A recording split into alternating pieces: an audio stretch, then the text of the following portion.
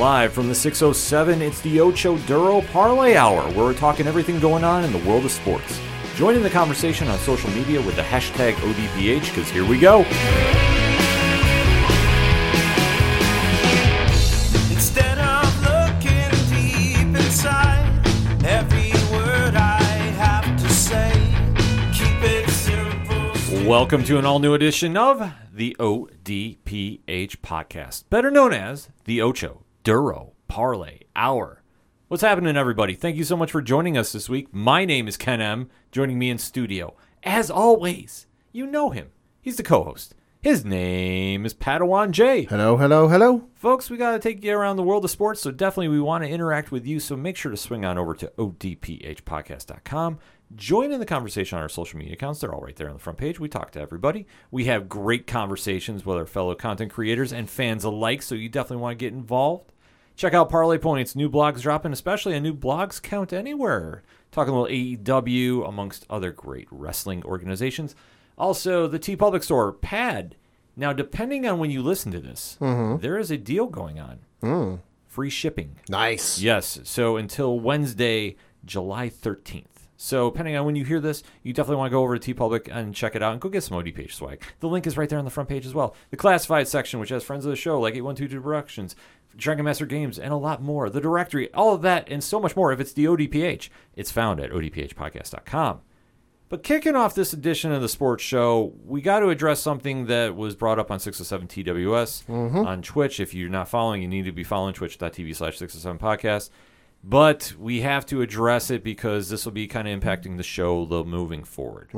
Pad, take it away. Yeah, so as some of you know, and some of you might not know, there is an ongoing situation regarding Vincent McMahon, who is the chairman and CEO. He's not right now, with World Wrestling Entertainment, or the WWE. The story came out, about a month ago now? Give take the first allegation. First allegation about a month or so ago came out where it was alleged that Vince McMahon had a relationship with an employee of his, and that money was involved in kind of in a hush payment. You know, that she was paid off to kind of keep quiet. There was another gentleman in the company by the name of John Laurinaitis, who was implicated in this article from the Wall Street Journal. You know, so kind of blew up all over the internet. You know, whole kerfuffle was started, to which led to Vince McMahon taking a step back and stepping down from his role as chairman and CEO of the company, and his daughter, Stephanie McMahon, stepping in as an interim CEO. Since then, he has made at least three appearances on WWE programming. He made one on Friday Night SmackDown, like the day it happened or the day after. The day it happened. No, he was on there. He was on SmackDown the day it happened, and it was announced he was going to be on there, and everyone's like, "Oh, what's going to happen? You know, what's he going to say?" Didn't really say much. Just, you know, talked about their whole thing at the start of the show. If you have ever watched, you know, together, then now together forever, or whatever it is. He talked about that and then kind of walked off.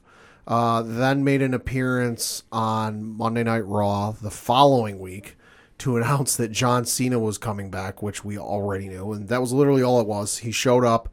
Hey, John Cena's coming back on Monday Night Raw in Austin, live in Austin, Texas, or wherever it was. Yeah, see ya. And then he made the appearance again when Cena returned to basically intro him. Since then, this according to an article from SportsIllustrated.com, quote, Vince McMahon sustained another damaging blow last week as he tries desperately to maintain control of WWE. On Friday, the Wall Street Journal reported that McMahon paid $12 million to 4 women over the past 16 years to silence allegations of sexual misconduct and infidelity. One of the non-disclosure deals involved McMahon and a former wrestler where, according to the Journal, he coerced her into giving him oral sex and then demoted her and ultimately declined to renew her contract after she resisted further sexual encounters.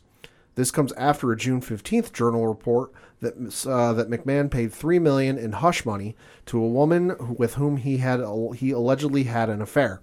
There is no excuse for the hideous nature of the alleged behavior, and there is a disturbing pattern with regard to the NDAs where McMahon has repeatedly, it's been reported, used money to cover up misconduct, close quote.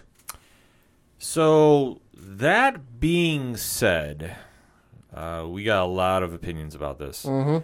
First and foremost, if you're thinking that Vince was ever an angel, very much far from it. Oh, yeah. To say a moral scumbag, I think, is probably an understatement at this stage of the game. That's putting it politely. It's just in these cases where you're hearing more of these allegations coming out and hush money being involved, and we've heard rumors out throughout the dawn of time, pretty much, when the WWE has been the prominent pro wrestling force all around the world. I will say, when you're at the top, you got a lot of folks who want to knock you off, and a lot of stuff gets said. Whether it's true or not, you never know. Exactly. So there's always been rumors of stuff like this going around, but this is the first time that it's really came into the public forefront to this degree. Yeah, like you said, there's always been rumors, but when it's coming from a source such as the Wall Street Journal, which is very reputable, there's probably some truth to it. Yes, and obviously with that being the first one that we've heard about for the $3 million in hush money, now there's reports of $12 million to 4 women over the past 16 years. Yep. This is where Vince McMahon needs to step away from the company. Now, did he do anything illegal? No. But morally, yeah, completely wrong, and this behavior is unacceptable. Did he do anything wrong in terms of the letter of the law? No. I mean, there are rumors and reports that there's a what would you call, like a company policy that forbids you from having relationships with other folks in the company. You know, that if that's true, then you know he's obviously violated that, and he's subject to whatever terms are involved with the company policy if it's true. But, you know, in terms of violating the letter of the law in whatever state he's in or at a federal level, no, he didn't do anything wrong there. Right. No, this isn't a legal matter, but this is just for, one, public persona. And being a publicly traded company. That for being a company that is the number one brand of this type of entertainment, because that's what pro wrestling is. It's sports entertainment. We all know this. This is a very, very big matter to deal with.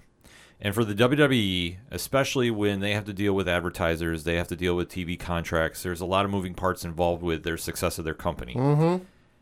Vince McMahon's actions now have to have some kind of repercussions. Now, what are they? We have to wait and see. We do know that the WWE board is investigating the matter. Yep. And whatever they come up with is going to be the final matter because they're going to handle it internally. That's all that they can really do. Right, and for as much as people want to go after this guy, and I totally understand why, you know, there's not much the state or, you know, the Department of Justice, the federal level can do. Because, like we said, he didn't violate the letter of the law.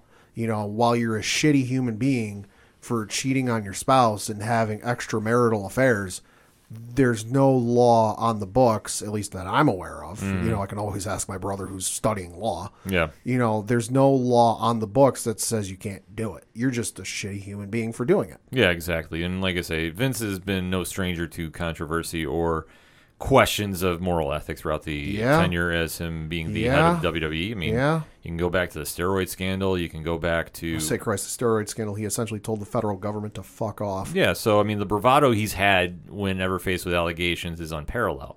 He, like Pat touched upon, he basically told the government to go kiss his ass when they tried investigating him about his business dealings. There's a whole thing about independent contractors. There's a whole thing during the pandemic where there were layoffs due to business reasons.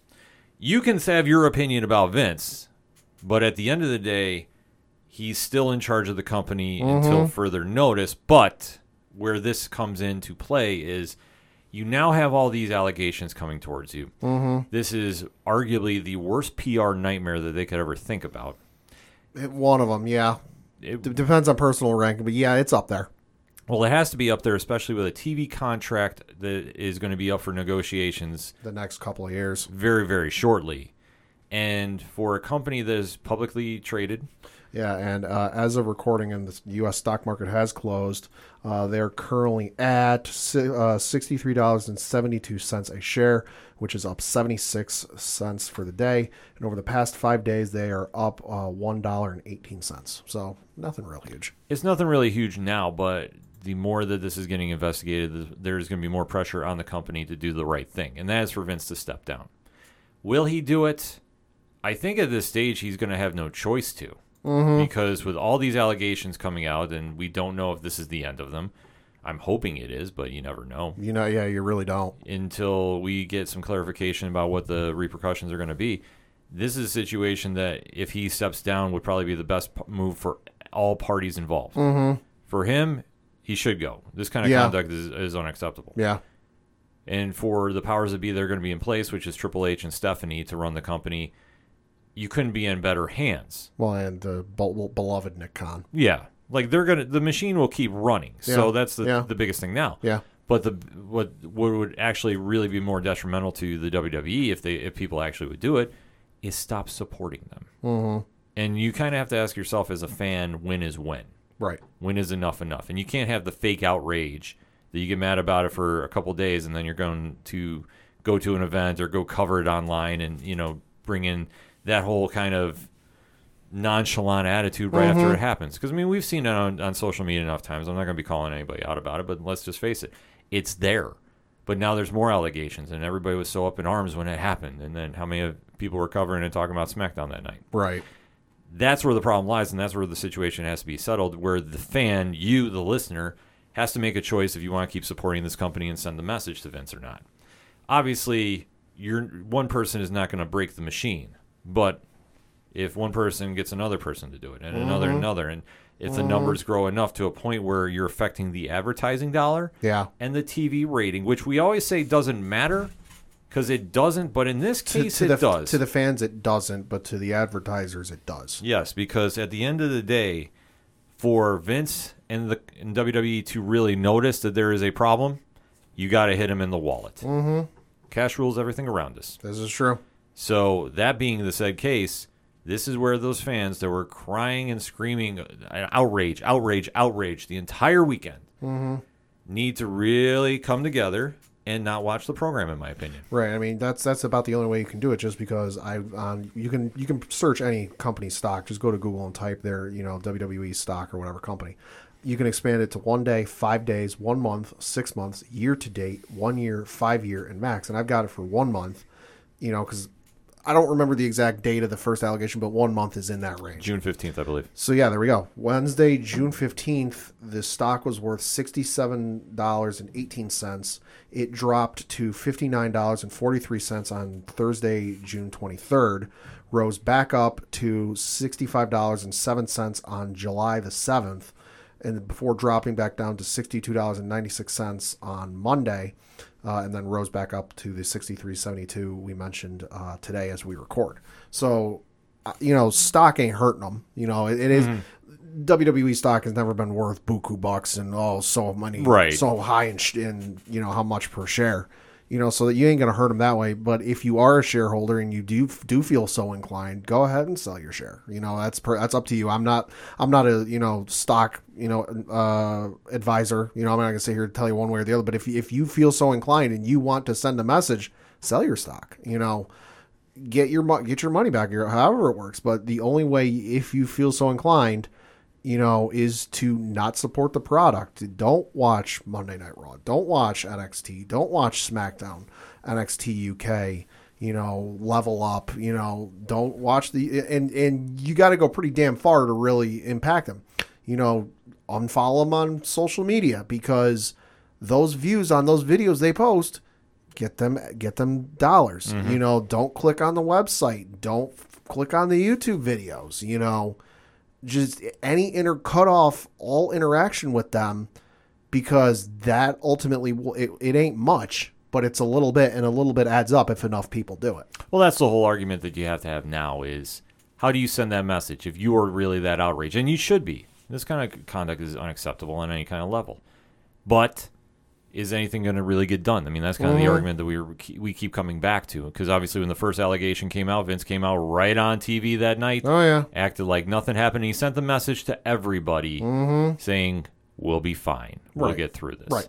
But now with more allegations coming and more reports that are really putting him in a bad light, Right. the situation literally becomes now you have to have Vince out of the company. You have to have him step away completely. Yeah, you do. Will he do it? No. I'm going to say he's not going to do it unless... It's going to take the entire board plus his kids plus Paul Levesque, Triple H, plus Nick. It's going to take literally the entire company to tell him he needs to go, because this is a guy that I see in this in the vein of former pro coaches, that just are there until they die. Yeah. That they just don't know when to go. They just don't know when to quit.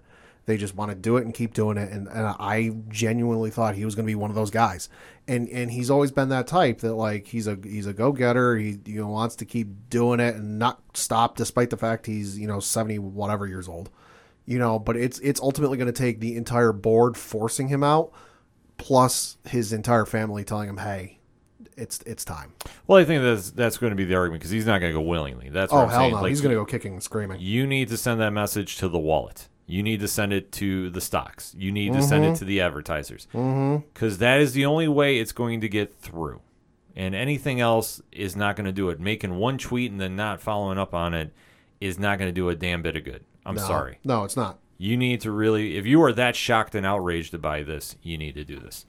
Unfortunately, I'm not, because he's always had this mystique of trouble around him. No, I wasn't, entirely surprised either, especially given day and age. Not much surprises me anymore.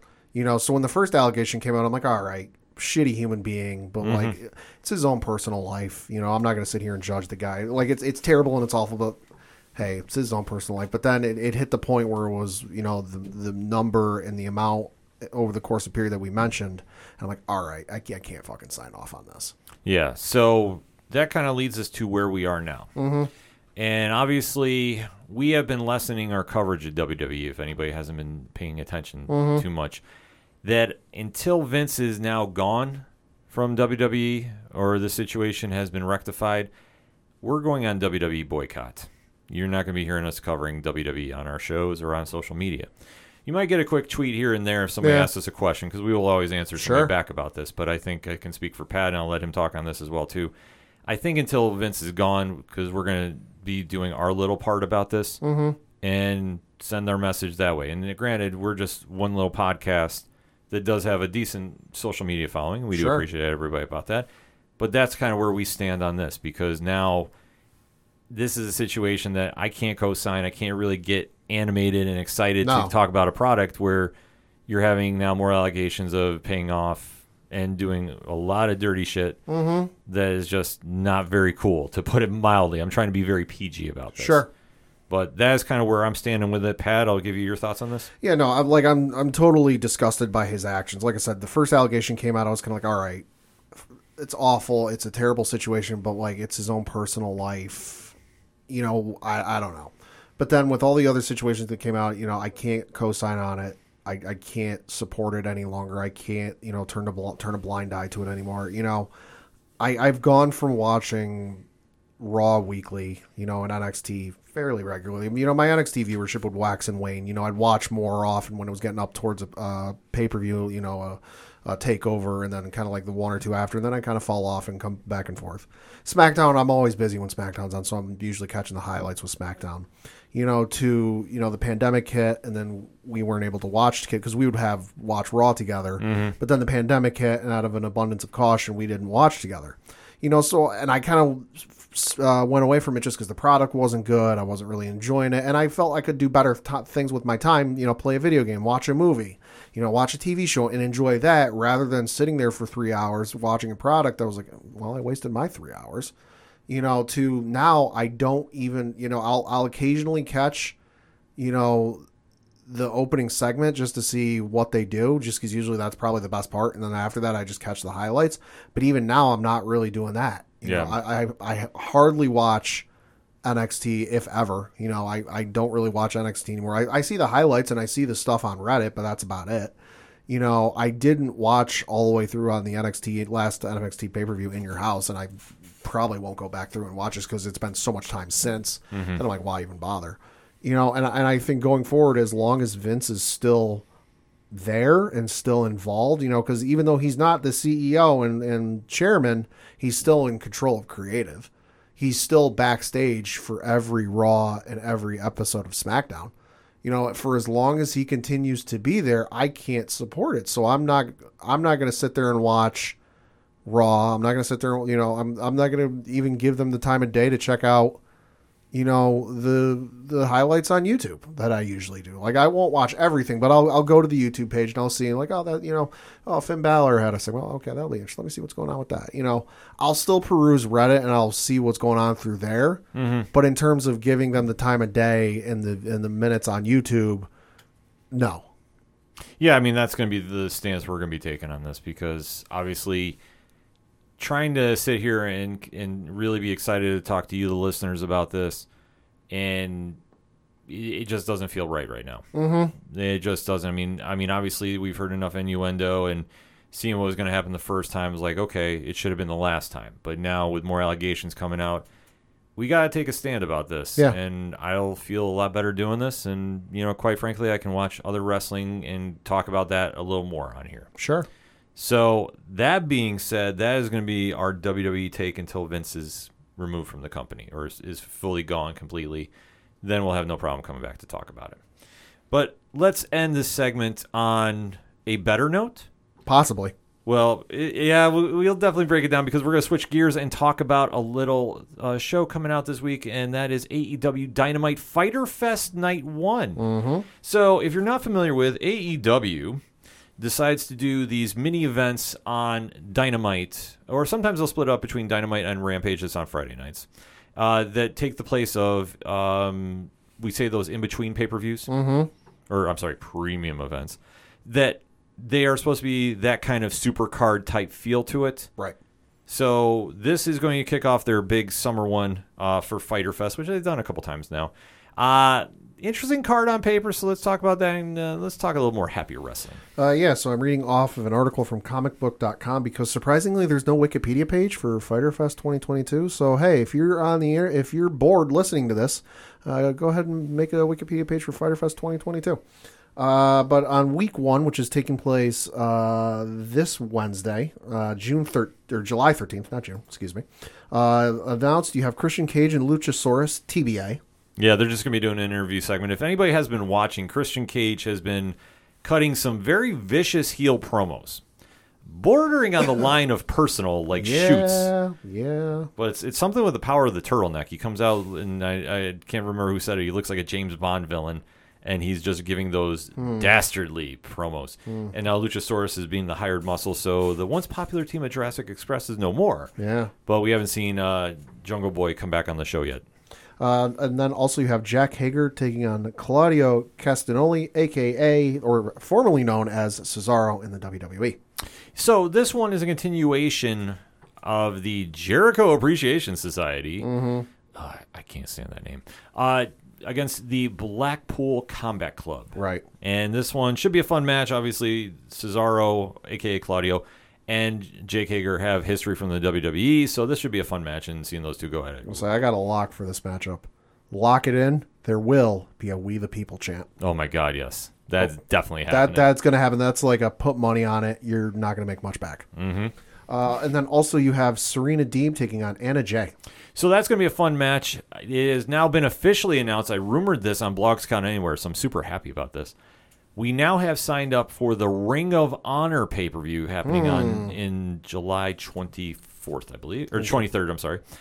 So it will be for the Women's Ring of Honor World Championship. Mercedes Martinez will be taking on Serena Deeb.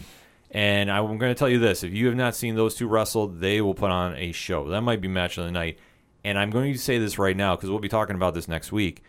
Ring of Honor has a very, very legit pay-per-view going down. Okay. So there's some exciting matches to get into. I'm glad they added this to it because I think it's definitely going to add to it. And this should be a fun match. Anna Jay is definitely improving. This should be Deeb all day, so I don't see her losing. The only way is maybe if Martinez gets involved to kind of push along their story, but they don't really need one. Deeb is a well-credited former champion in her own right, and Mercedes Martinez is just awesome. So this would be a definite fun one to watch. And then, well, I know Jon Moxley's in action too, but I think that that's just buying time until we find out more about CM Punk. Right. But there's a main event that I think is very interesting. Mm-hmm. So let's talk about that. Yeah. So that is for the AEW World Tag Team Championships, where we have the Young Bucks defending their belts against Swerve in Our Glory, which is was Swerve Strickland and then Keith Lee. And then also taking on the team of Ricky Starks and Powerhouse Hobbs. So this is now kind of playing into an idea that the Young Bucks are obviously claiming they're the greatest tag team on the planet right now, and they are the AEW World Champions. However, there's another team in that organization that owns every single belt outside of WWE and AEW, and they have been the number one contenders since January. Yeah. Or something like that. It's been since the beginning of the year, and that is one FTR. Mm-hmm. And what they've been doing is, at this stage, the only thing you can say is that they are trying to build this for a storyline. I now fully believe that we're going to have this match at All Out. Probably. And this is the Young Bucks basically saying we're going to beat every team on the roster, and they'll kind of find some way to dodge FTR until they have to face them. And this is actually going to be a very, very good match. Swerve Strickland and Keith Lee has been a very surprise hit as a tag team. I like their chemistry in the ring. I think they definitely put on some entertaining matches. I'd much rather see them in singles runs, but I'm okay with them being a tag team. Sure. On the flip side is probably one of the biggest sleeper teams in all of AEW, and that's Absolute Ricky Starks and Powerhouse Hobbs, who are very high in the rankings too, but as we talk about, AEW rankings really don't matter so much. Mm-hmm. So seeing them be this high, I haven't really seen a lot of them in the ring, but when they are in the ring, they do good work. So I'm really expecting this to be a great match. Should be. It should be on paper. I just fear it's going to be a Young Bucks match, and it's going to go about 10 minutes too long, and it'll end in shenanigans, or we like to say, reasons. So I think the Young Bucks will retain here, even though I'm hoping we get Enu, just because I think now all roads point to All Out with FTR. Even though FTR has a huge match next week, and we will talk about that next week. And then for week 2, the only match announced on the card thus far is Chris Jericho taking on Eddie Kingston in a barbed wire death match. So this is probably the most puzzling thing. Yeah.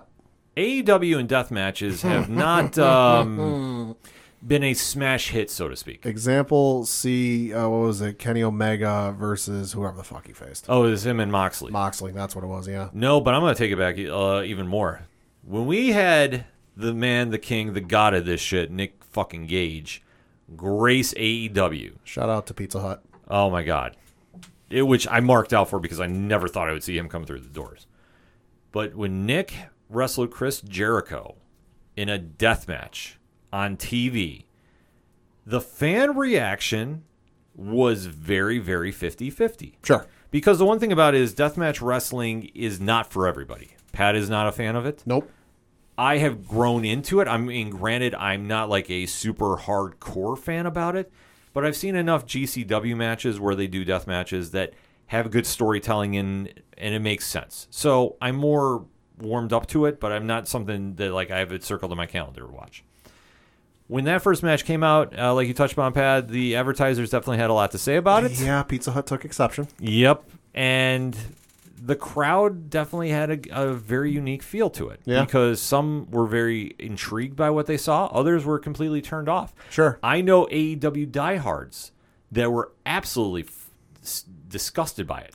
Well, and that's one of those things that, like, I feel you can hear it and you can be like, oh, I've heard of it. But until you actually see it, and even then it depends on who's involved in the match, you're not ready for it. Oh, exactly. Like it's something you have to really be tolerable of. Mm-hmm. And like I say, it's great storytelling when it's done right. Right. I think the biggest case of this is just most recently Cage of Survival down with GCW, which it was John Wayne Murdoch and Alex Colon. That had a great story to it. That was a great match. Granted, it was out of control and wild, but still definitely did its thing. So now to hear that they're going back to a barbed wire match with Chris Jericho and Eddie Kingston, and they're going to have the Jericho Appreciation Society in a shark cage because it's Shark Week. Yep. I'm very curious to see what the reaction is going to be with this. Mixed, I would say. I would say it's probably going to be mixed too. I think that they have kind of dabbled around it again because when they had Blood and Guts, skewers were involved, barbed wire. It was a little more intense with the double cage there. But now that you're going to do a barbed wire match, and I'm assuming it's going to be a traditional one, where that's going to be the ring ropes, I don't know how that crowd is going to deal. I don't know how the advertisers are going to deal. Warner Brothers Discovery is going to be cool with this. I think it'll probably be, from what you would expect from a normal death match, I think it'll be toned down a little bit. It'll be like a death match light. Well, I think they have to. Like, I mean, obviously, Chris Jericho's not a deathmatch guy, and Eddie Kingston, I think, he's done them, but... Because not even from the advertisers or a Warner Brothers Discovery perspective, the FCC ain't going to like that. Well, that's where you're going to really have to dance the line. Yeah, it's on cable, so it's not basic cable. It's on cable, and it starts at 8 o'clock, so it's not like this is, fucking... the public access channel at like 2 a.m, where you can get away with this shit. No, this is a household channel where Lord knows how many people have this channel in the United States, that some kid can be flipping the channel and see if, and I'm just saying this as if a hypothetical, this is like a traditional hardcore death match. Some fucking 5 or 6 year old flipping the channel, sees this thing. What the shit? The parents are going to have issues with this.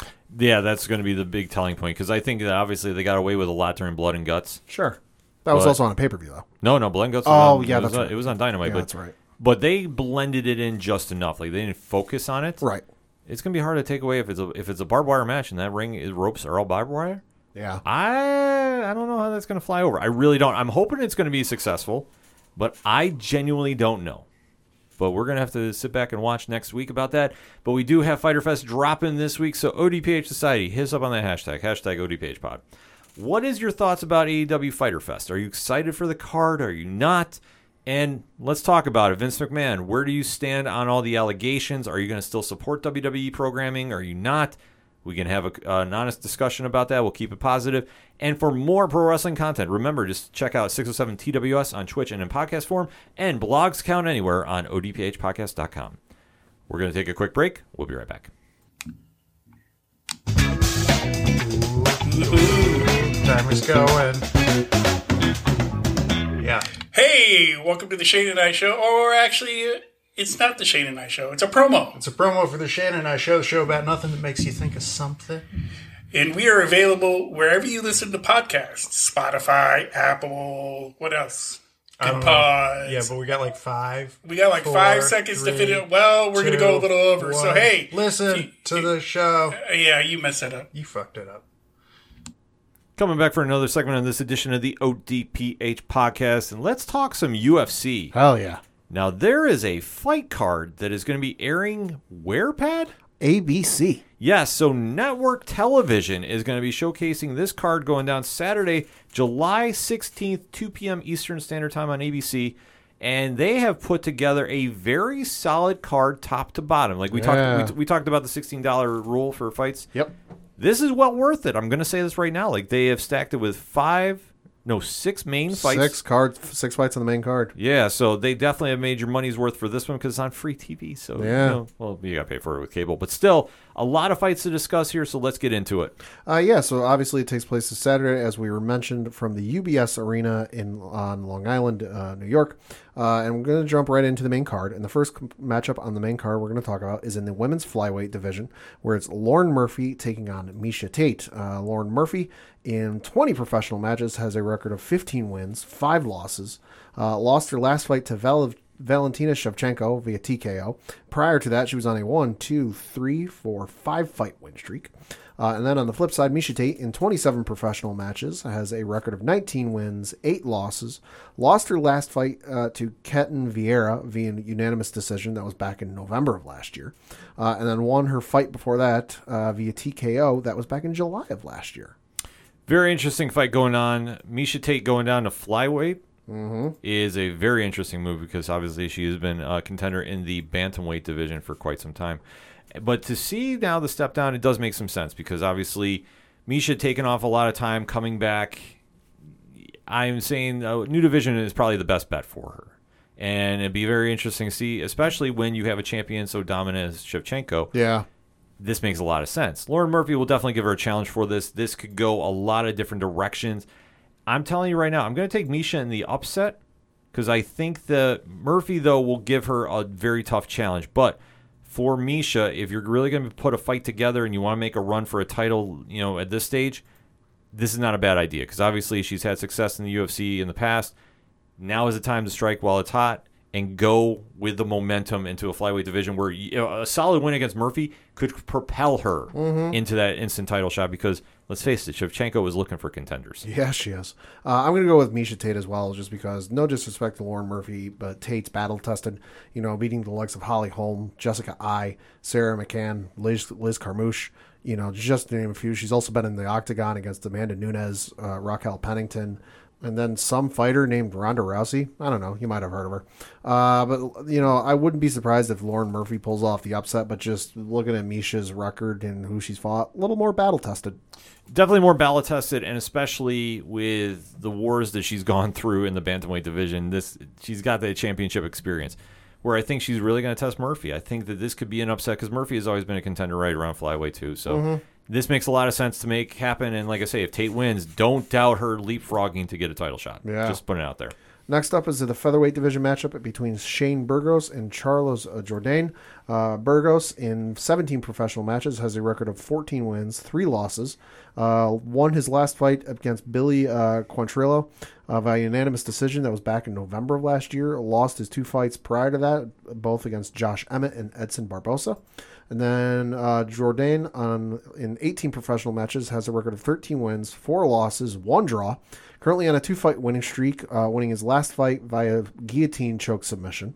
That was back in April of this year. And then beating Andre Ewell via unanimous decision. That was back in December of last year. Interesting fight going on here. Burgos has been like a hot and cold fighter in this division, in my opinion.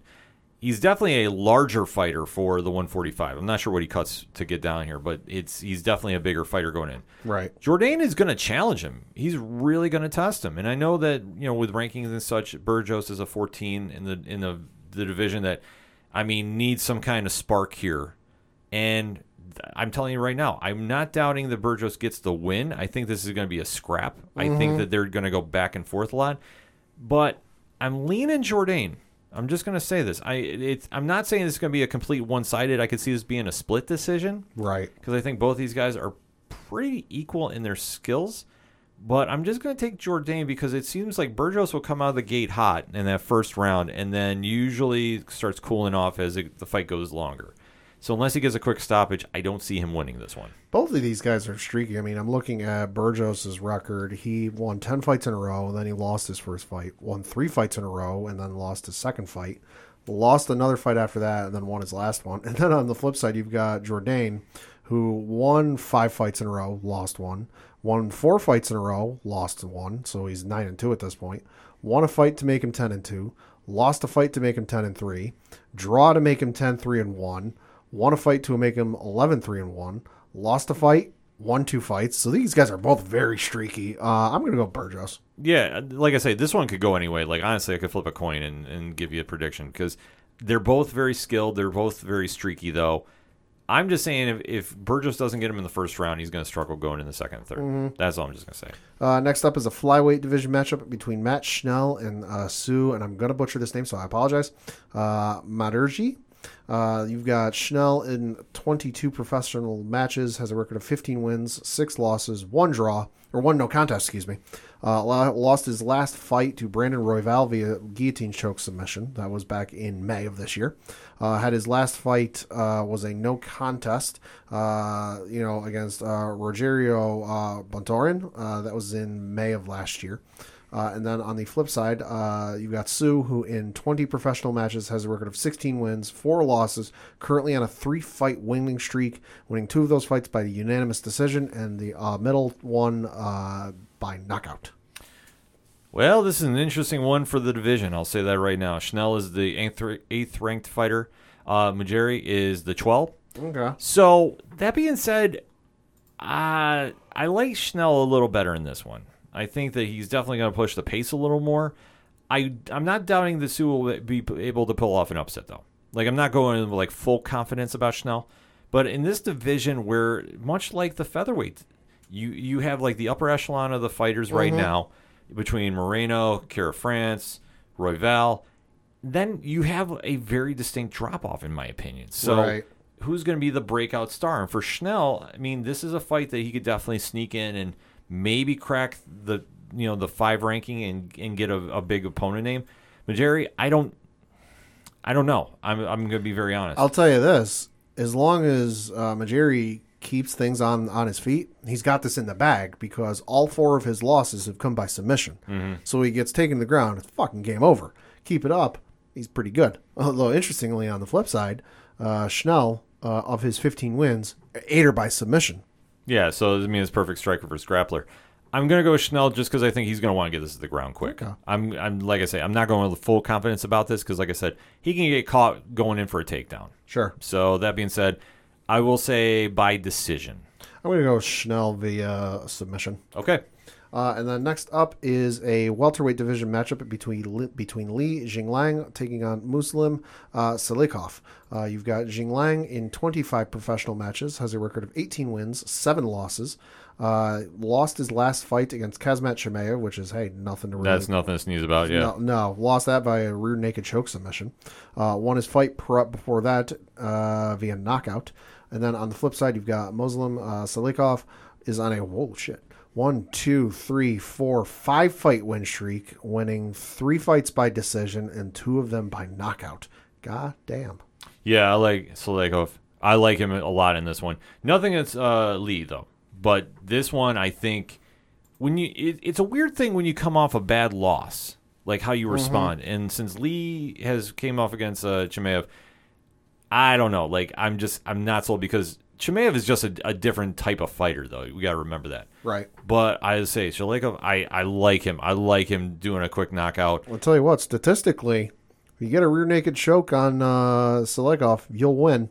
His 2 losses, rear naked choke submissions. Oh, yeah, no, he's going to want to keep this standing. And I think Lee's going to try to get into the ground, but I think this is a situation where I definitely think he's going to get caught coming in. Like, I think Salikov's power in this division is a little underrated. So, like I said, I'm going to say it'll be a stoppage in the second. I'm going to say Salikov via knockout. And then in the co-main event of the evening is a women's strawweight matchup between Michelle Waterson taking on Amanda Lemos. Waterson in 27 professional matches has a record of 18 wins, 9 losses. Lost her last fight to Marina Rodriguez via unanimous decision. That was in May of last year. And then prior to that, won her fight against Angela Hill via split decision. That was in September of 2020. On the flip side, you've got Amanda Lemos had lost her last fight to Jessica Andrade via standing arm triangle choke. Yeah, that was wild. That was back in April. And then prior to that was on a 5 fight win streak, winning 1 fight by technical submission, a rear naked choke, 2 by decision, and 2 by TKO. This is going to be a fun fight. This is really going to be a fun fight. I can't stress this enough. Waterson and Lemos are 10 and 11 on the rankings. Right. So don't let that fool you, though. They're both very, very solid fighters. Waterson has been through some battles. Yeah. Like, I'm not saying on the level like Diego Sanchez or Robbie Lawler, but she has scrapped with the best that has been in this division. So that being said, I am going with Waterson. Okay. I think it's going to be a solid fight. I think it's going to be what you want to see out of this, and they're just going to go in and leave it all in the cage. You're going to see every kind of trick in the book pulled here just to be an entertaining fight. You're not going to have a boring, one and done here. I will say that. So I will say I'm going to take Waterson. I'm not sure about the finish though, but I'm going to say she's going to get the W. Yeah, I'm going to say the same thing again. Don't know how it's going to go, but I think Waterson will pick up the victory. And then lastly, and certainly not leastly, in the main event, you have a featherweight division matchup where you've got Brian Ortega taking on Yair Rodriguez. Ortega, in 18 professional matches, has a record of 15 wins, 2 losses, 1 no contest. Lost his last fight by unanimous decision to Alexander Volkanovski. That was for the UFC Featherweight Championship. Mm-hmm. Won his fight prior to that against the Korean Zombie, which, hey, it's a feather in your cap. That was back in October of 2020. And on the flip side, Yair Rodriguez lost his last fight to Max Holloway by unanimous decision. That was back in November of last year. Beat Jeremy Stevens by unanimous decision. That was in October of 2019. So this fight's got a lot of implications. This is why it's got the main event slot. Uh-huh. Because depending on who wins here is going to have either a title shot or a wait and see. Brian Ortega, arguably the best fighter not named Alexander Volkanovski in this division. he has gone through some battles, and you want to say, like we touched upon, between like the Diaz brothers and Robbie Lawler. Also, Thiago Tavares, Cub Swanson, Frankie Edgar, Korean Zombie, Volkanovski, Holloway. He has taken some fights, and he has definitely been in there until literally the ref has had to stop him. There's been a couple that have been like, I hate saying like a 50-46. Right. But there's been some rounds he's gone late, and I'm talking 4th round and I'm talking 5th round, that for some reason those fights haven't been stopped. And I appreciate the warrior heart that he has. I do. I'm not taking anything away from him about this. But he's now in a situation that if he wins, where does he go? Because I don't think you're going to run him and Volkanovski back. Probably not. I mean, they might. I mean, granted, there was no reason we had Max Holloway versus Volkanovski 3, but hey, YPAD? Reasons. So, it's not out of the realm of thought. No. But I think for Ortega, he needs this fight very badly. I do. I can't see him dropping down in weight because he does look like a big 145 fighter. Mm-hmm. I don't know if like a bantamweight if he loses. I'm just trying to think ahead of the game that he could try making a run up to 155. Right. But that whole division is just stacked right now. Like, not saying he wouldn't have success, but he's in a weird situation that he has to win to stay relevant if he's going to stay at 145. If he loses, he's got to go somewhere else. Or Volkanovski's got to vacate the belt. And then maybe he's got a chance to get in that title picture again. But if you can't beat Max and you can't beat Volkanovski, what are you going to do there? You're just going Right. you're going to just be basically the guy that is the one before the guy. It's sad to say. Yep. Yair Rodriguez, interesting fighter. Definitely came back to the UFC, got a fluke win over the Korean Zombie, which I still have not gotten over. Uh-huh. If you've never seen that fight, he pulled off the biggest Hail Mary elbow I've ever seen in my illustrious years of watching the UFC and MMA. If you're looking it up, it took place on November 10th of 2018. Yes, it was a Hail Mary shot of And epic proportions. And it was a UFC fight night, not a pay-per-view. Uh-huh. It was crazy. And he was losing that fight, too. Badly. Oh, yeah. And he knocked out the Korean Zombie. And one of the scariest things, I just remember watching, like, wait, does this just happen? So for him to be in this title picture, obviously, is a very interesting predicament. If he wins here, I think he gets a title shot, no matter what. If it's going to be against Volkanovski, because we have not heard that if he's going to give up the belt or what his future plans are. But I think that Rodriguez has to be in that title picture, no matter if I think he's an impressive fighter or not. So now is the question of who wins in this one. Now it's going to be the main event, so it's going to be a 5-rounder. Brian Ortega is known to close out fights in the 3rd round. If it goes to the 4th and it goes to the 5th, he's in trouble. So I think for him, he's going to want to submit him early. He does not want to take this fight into deep water. Hell no. For Rodriguez, I think the smart move is to take him to deep water. Strike and move, strike and move, strike and move. Don't get caught in any jiu-jitsu, and just keep the fight on the feet. If he tries grappling with him, it's going to be a short night. So that said, Pat, who you got? Excuse me. I'm going to take Ortega. Okay. I'm also taking Ortega. I think what's going to happen here, and it's going to be fun to watch, is he's going to come out there really trying to press the pace. I wonder what kind of intro he's going to come out with, too. I know it's a fight night, but still, he's going to come out doing some kind of crazy stuff.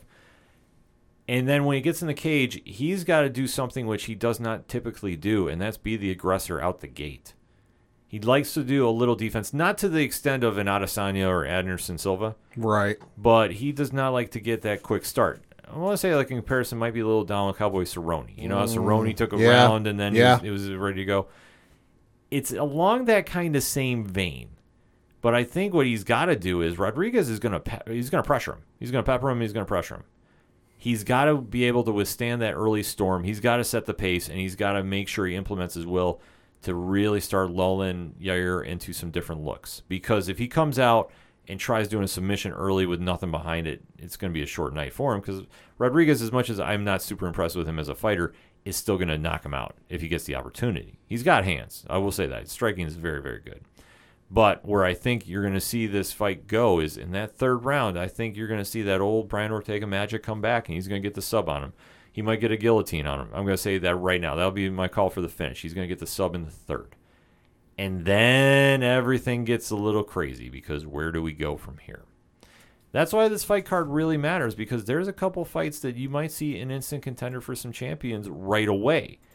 The 145 division for the men's is really up in the air, though, because it depends on what Volkanovski wants to do. If he wants to move up and do a champ run, he's entitled to it.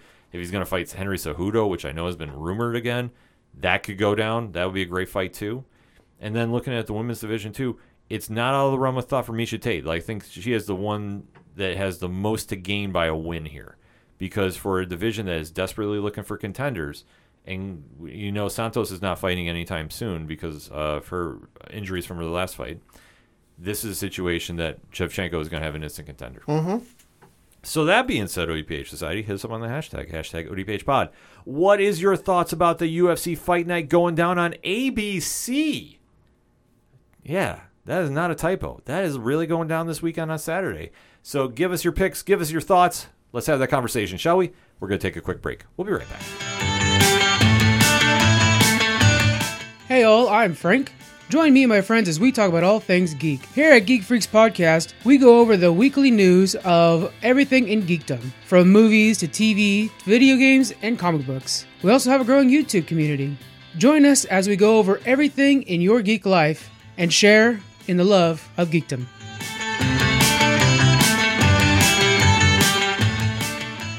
Coming back for the final segment on this edition of the ODPH Podcast. Pad, what you got? Got to talk a little Binghamton Rumble Ponies action. Hey now. Looking at their schedule from last week, they were playing the Portland Sea Dogs at home.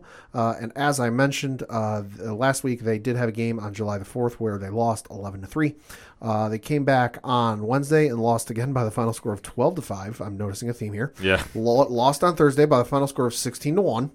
Lost on Friday by the final score of 7-4. Lost on Saturday by the final score of 11-5, and then lost on Sunday. Yikes! Oh, well, the score's only 3-1. Looking ahead to this week, they're on the road taking on Erie. Game times are 6:05 on Tuesday, July 12th. July 13th, also at 6:05. Thursday the 14th, also at 6:05. Friday the 15th at 6:35. Saturday the 16th at 6:05, and then Sunday at 1:35.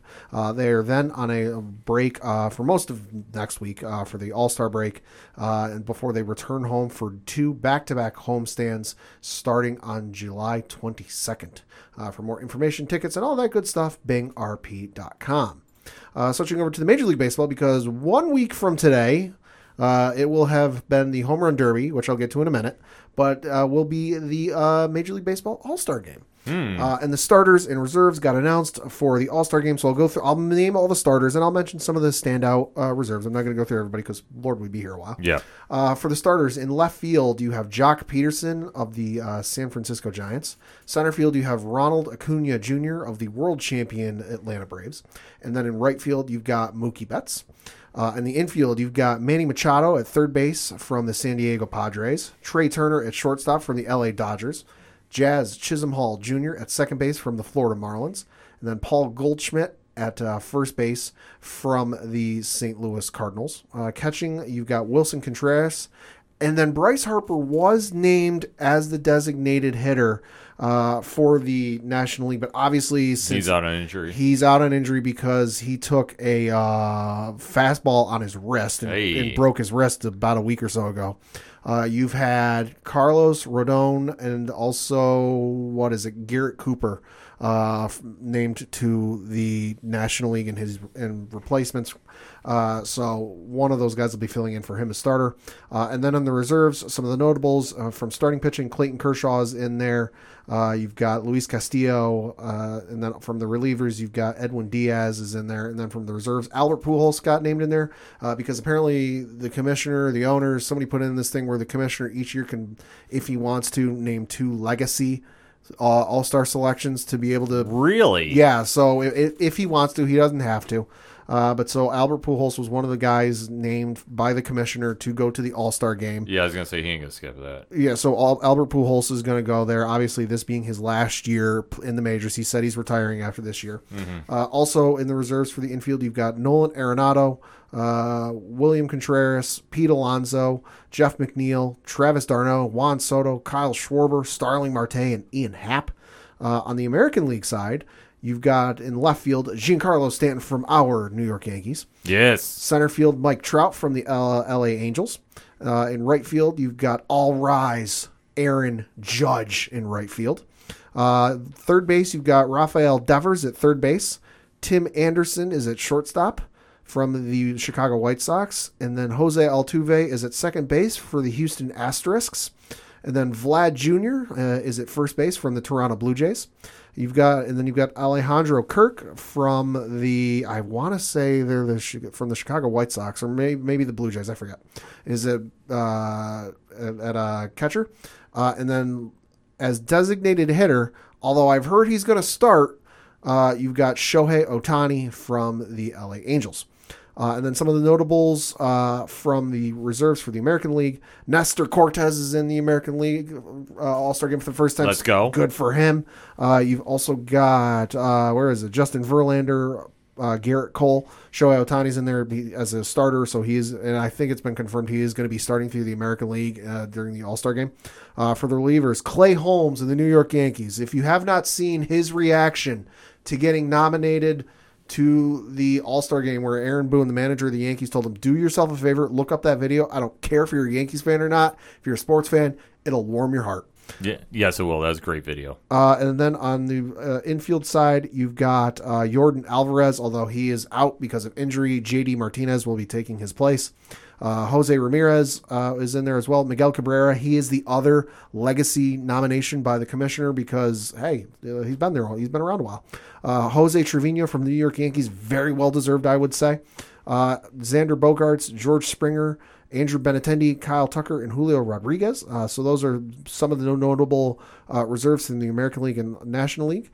And then we get to the Home Run Derby because, I'm not going to lie, I love it. It's been well noted on this show. I love the Home Run Derby. Yeah, this is Pat's jam. Yeah, no question about this. This is my jam. I love the Home Run Derby. It's a lot of fun. It's lackadaisical.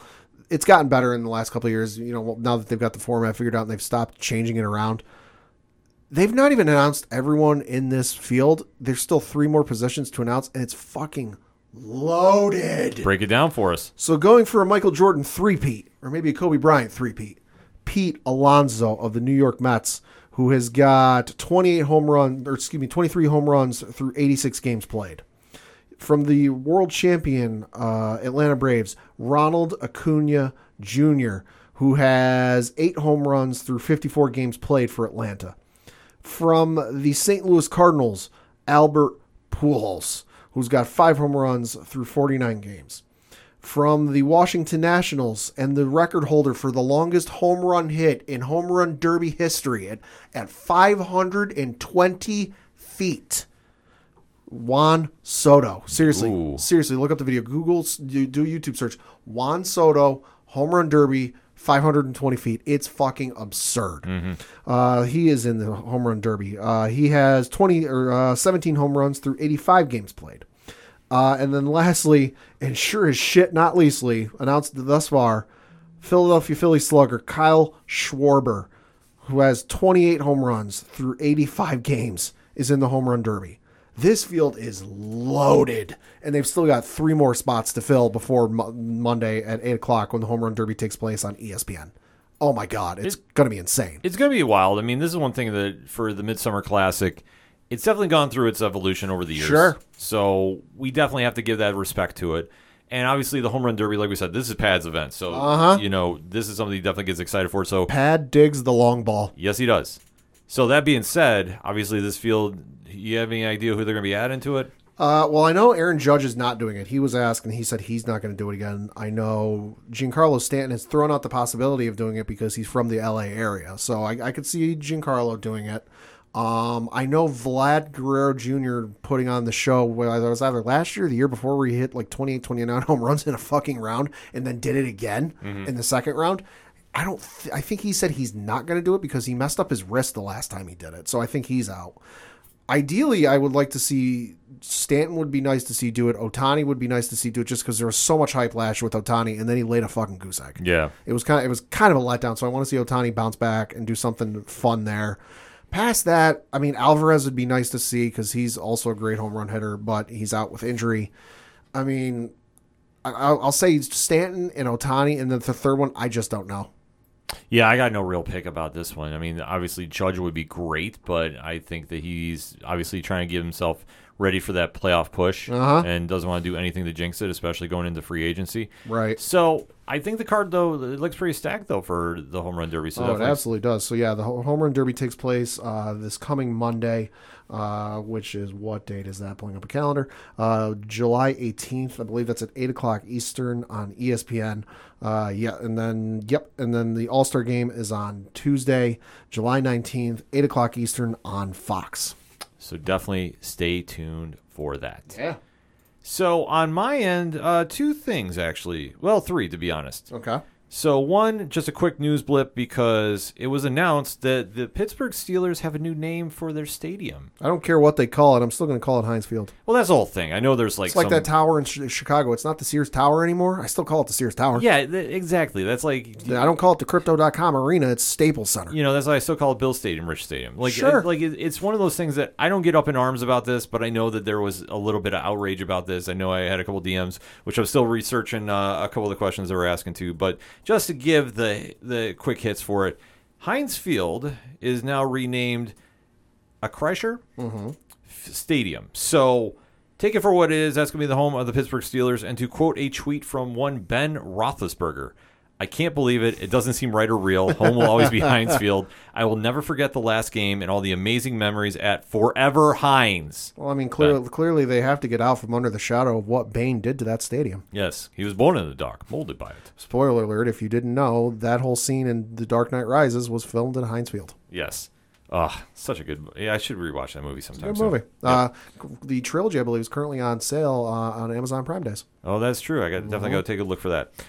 There was some news, though, about golf that we didn't talk about. Oh, yeah. We've been kind of staying away from this because... We're not the Sound Guy Galore JR, and golf isn't exactly our biggest forte. No, and Coach Duffy hasn't made it in. I'm waiting for that mighty blog of his to come in about it because I know he wants to talk about it. But there's a lot of news going on about the reshuffling of the deck of rosters, so we say. So to speak. Because the PGA Tour has some competition now from the Live Golf International Series. Yeah, so the Live Golf International Series, which is, I believe, Greg Norman is like one of the head honchos or like someone in a position of power over there, has basically been bringing in a bunch of well-named and some up-and-coming golfers from the PGA Tour for a lot of money, which is funded by the Saudi Arabian government. So take that for what you will. But among those is Phil Mickelson is one of the most notable names who's joined there. According to an article from sportingnews.com, quote, Phil Mickelson, the first and most notable player to join the Live Golf Tour, was reportedly offered $200 million to make the jump. Mickelson has earned $94 million on the course during his PGA Tour career per Spotrac. They go on to say former world number one golfer Dustin Johnson was another Live Golf defector. But so there's been a fair number of names among there. Mickelson and Dustin Johnson, being two of them. Bryce DeChambeau was another one. Brooks Koepka was another one. There's a whole list of 1, 2, 3, 4, 5, 6, 7, 8, 9, 10, 11, 12, 13, 14, 15, 16, 17, 18, 19, 20, 21, 22, 23, 24, 25. So there's a long list of folks names here among like Ian Koepka, Sergio Garcia, among some of the names. I'm just scrolling through the list and some names that I recognize. Lee Westwood is in there, Ian Poulter. Let's see, anybody else I recognize? Because I don't follow golf religiously, but I still recognize some of the names. Some other names I don't know. But so these are all folks who have joined, among the whole list of others that have left the PGA Tour and joined Live Golf. Some of them have basically, it's been this kind of like staring match argument between the golfers and the PGA Tour where they're like, hey, if you go do this, we're going to revoke your PGA Tour membership and you're not going to be able to compete in any of our events. And some of them went, fine, here. Yeah. And basically turned in their library card, so to speak. And then there's other guys who we haven't quite heard about yet, but one of the most notable, if not well-known names in golf today, as we record, had some interesting things to say about the whole matter. and that would be one Tiger Woods, who is getting ready to participate in St. Andrews, Scotland for the Open, the 150th Open Championships.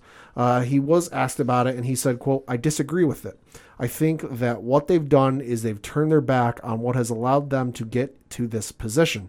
Who knows what's going to happen in the near future with world ranking points, the criteria for entering major championships. The governing body is going to have to figure that out. Some of these players may not ever get a chance to play in major championships. That is a possibility. We don't know that for sure yet. It's up to all the major championship bodies to make that determination, but that is a possibility. That some players will never, ever get a chance to play in a major championship. Never get a chance to experience this right here. Walk down the fairway at Augusta National. That, to me, I just don't understand it." Close quote. From the one and only Tiger Woods. Tiger's not wrong, in my opinion. No, he's not. Absolutely not. If you've listened to this podcast a long time, you know I don't have any patience for millionaires fighting with millionaires. I don't. I'm sorry. You play a sport for your profession. Yep. You've been given that gift. Yep. You play a sport which for 99% of the world is a leisure. Yeah. It's something you do. It's not something that like you're required to do or something that you have to do. No, it's something you do as a hobby. Yeah. So the fact that you're arguing about millions when you've already made it, and it's not like anybody that's on the PGA Tour is struggling to a level of anybody else that's working a 9 to 5. So I'm sorry. So don't hit me with that argument.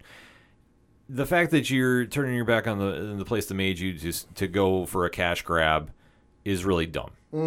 And you know what? I don't know what the PGA is going to do in response, because they did say, well, you're off the tour, and how that works for Augusta and the Masters. Tour. But if I'm the PGA, you make that hard stance. You want out, you're gone. Yeah. And you talk to Augusta. Augusta wants to host the Masters.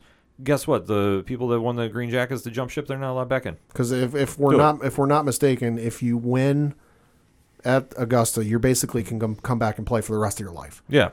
So Phil Mickelson, who has won at Augusta multiple times, depending on the decision they make, might not be able to play Augusta. Yeah. So it's a weird legal situation going on too, but it's one that Tiger's voice does matter and definitely spoke volumes, and I fully agree with it. I mean, I do too. Like, I understand wanting the money for a lot less work in this end, because admittedly golf does seem to go on forever. And take like a week off. Yeah.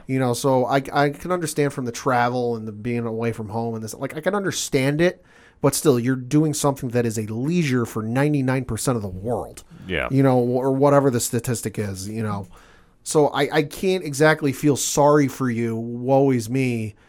Oh, I'm having issues playing golf. Like, okay, I know probably 2 dozen people who do that for a leisure when they can, and that's not even weekly. Yeah, so you really don't have a leg to stand on. I'm sorry. No. I don't want to hear this nonsense. I don't have any patience for it. I stand with Tiger about this one. If you jump ship from the house that made you, you're not welcome back home. So take that in mind and take it for what it is. I'm not going to be watching it. I know Coach Duffy and Sound Guy Galore probably will be, and I'll have to hear their feedback about this. Maybe, just maybe, we'll actually get a blog from the guys. I know. Sound Guy Galore has been mentioned that as of late, so who knows? Stay tuned for that. ... And to close out, there was some college football news that was going on, and there's a big shakeup that's still breaking as we're talking about it. Yeah, so joining the ranks of the Big Ten, joining in, I want to say it's 2024, 2025, something like that. 24, yep. Is the University of Southern California, the USC Trojans, and then UCLA, the Bruins, are joining the Big Ten. And reportedly, jokingly, of course, the new motto of the Big Ten is "From Sea to Shining Sea." Because they will now have fucking teams on both coasts.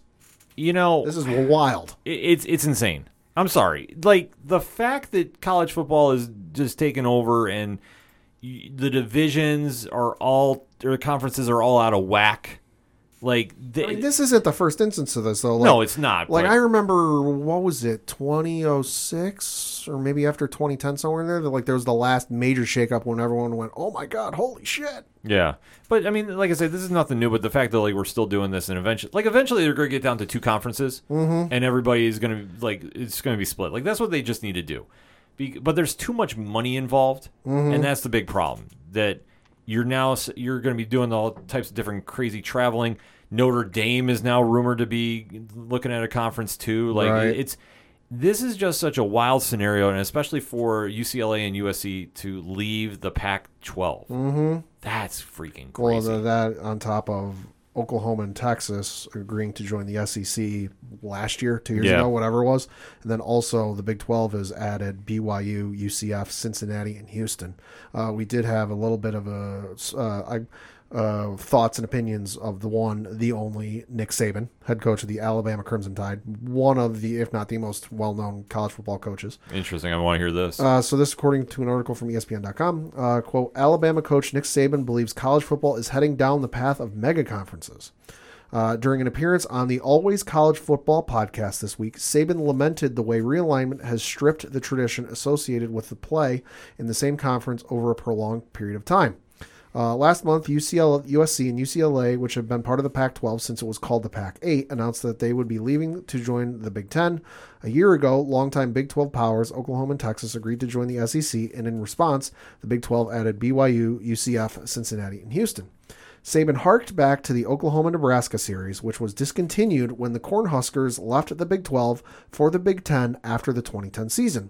Saban said, quote, but I think we're going to deal with it in a greater capacity than ever before, because I think mega conferences are probably here to stay. Market share, there's always a lot of that involved in why we're doing what we're doing, close quote. He also went on to say, we don't have any guardrails on what we're doing right now.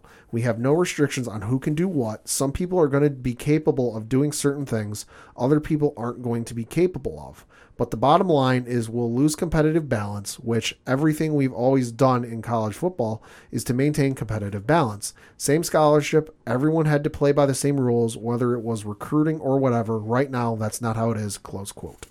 He's not wrong. No, he ain't. He is completely spot on. Although Saban talking about competitive balance, admittedly, is hilarious. Well, yeah. I'm taking, Hi, the Citadel. Yeah, I'm taking that out of the equation. But you know when he's saying about rosters and paper? No, yeah, and, he's not wrong. He's not wrong. Like I actually agree with him about this one, but I do agree. How many times are going to face the Citadel in this season? So that being said, just our opinion, folks. That being said, no, he's hit it right on the head. The fact that you are taking away the playing field, the parity. It's now you're going to have these super conferences that and all the top talent is going to go there. So because I think what they're trying to do is I think they're trying to emulate to a certain degree what the NFL is doing. Because I saw a graphic the other day, last night. I think it was Pat McAfee tweeted it out, where it was basically the Nielsen top 10, top 25 ratings in the U.S. for the up to the date for the year, and the entire top 10 of them outside of President Biden's State of the Union address, all of them sports. And with the exception of, I want to say, a random during the season NFL game, there was like a random one during the NFL season, and then the national title game was in like the top 10, but the rest of them NFL playoffs. Yeah. So I think what the college football wants to do is they want to take all their mega teams, put them together, drive up the ratings, and drive in the bucks. Oh, of course. I mean, like I say, money just ruins everything for that, and that's what you're going to have happen. But of course, if they can do a super conference, that's what they're going to try doing, or do two, and then you have that be your quote unquote Super Bowl. It's frustrating to see, but obviously this is where everything's shifting. So if you're not a fan of college football, this is really going to damper a lot of the rivalries you have with college basketball, college baseball. I mean, this is when the Big East used to be the best basketball tourney or conference in all of college basketball, and that's been a shamble in my opinion. Yeah, it has. So wait and see how this shakes up. But that was big news. That obviously, when you have a big domino like that fall, more are going to be coming. So how college football as it is right now is going to be subject to change. Stay tuned for more. So that being said, the music you heard on this edition of the ODPH, we started with some Brian Wolf. We're going to close with some Tom Jolu this week.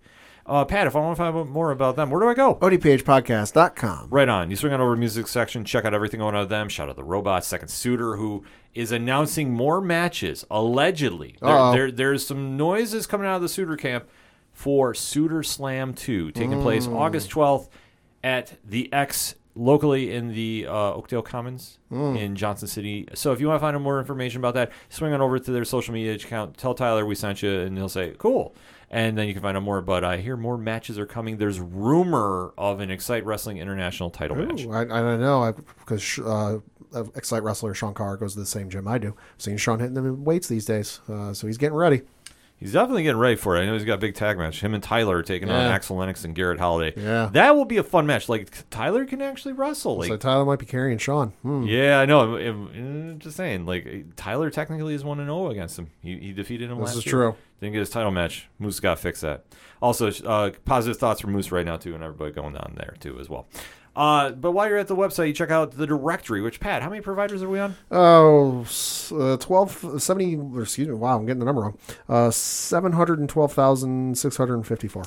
That's what it feels like, because we are on a lot of places. The downloads this weekend were absolutely crazy, so thank you so much for that. We do appreciate that here, and that's what we say with the directory. If we're not on your favorite podcast provider, let us know, and we'll try getting on there. That's what we do for you, the ODPH Society. We want to make it as easy as you can to get the updated ODPH content right to your podcast player, and drop a 5-star review while you're at it, too. We do appreciate that as well. Also, at the website, you have the classified section, which has organizational links supporting Black Lives Matter, voter registration, all the amazing groups that we are in. So shout out to the Inner Circle, shout out to the Apocalypse, and of course, shout out to 607 and Podcast and 8122 Productions. All of that, the T Public Store, which we said at the beginning of the show, and we do mean it, free shipping for a limited time only. So in the next 48 hours, when you hear this podcast, get over to TeePublic. Go get some swag. We know some of our podcast friends did. Shout out to the Multiverse of Badness. They bought some ODPH swag. Definitely appreciate the support. So if you want to be like the cool kids, got to swing on over and do that. But you can only do that by swinging over to odphpodcast.com. That's all I got for this week. So for the one only Padawan Fuck the Astros. I'm your host, Ken M. Thank you as always for listening to the ODPH podcast, better known as the Ocho Duro Parlay Hour.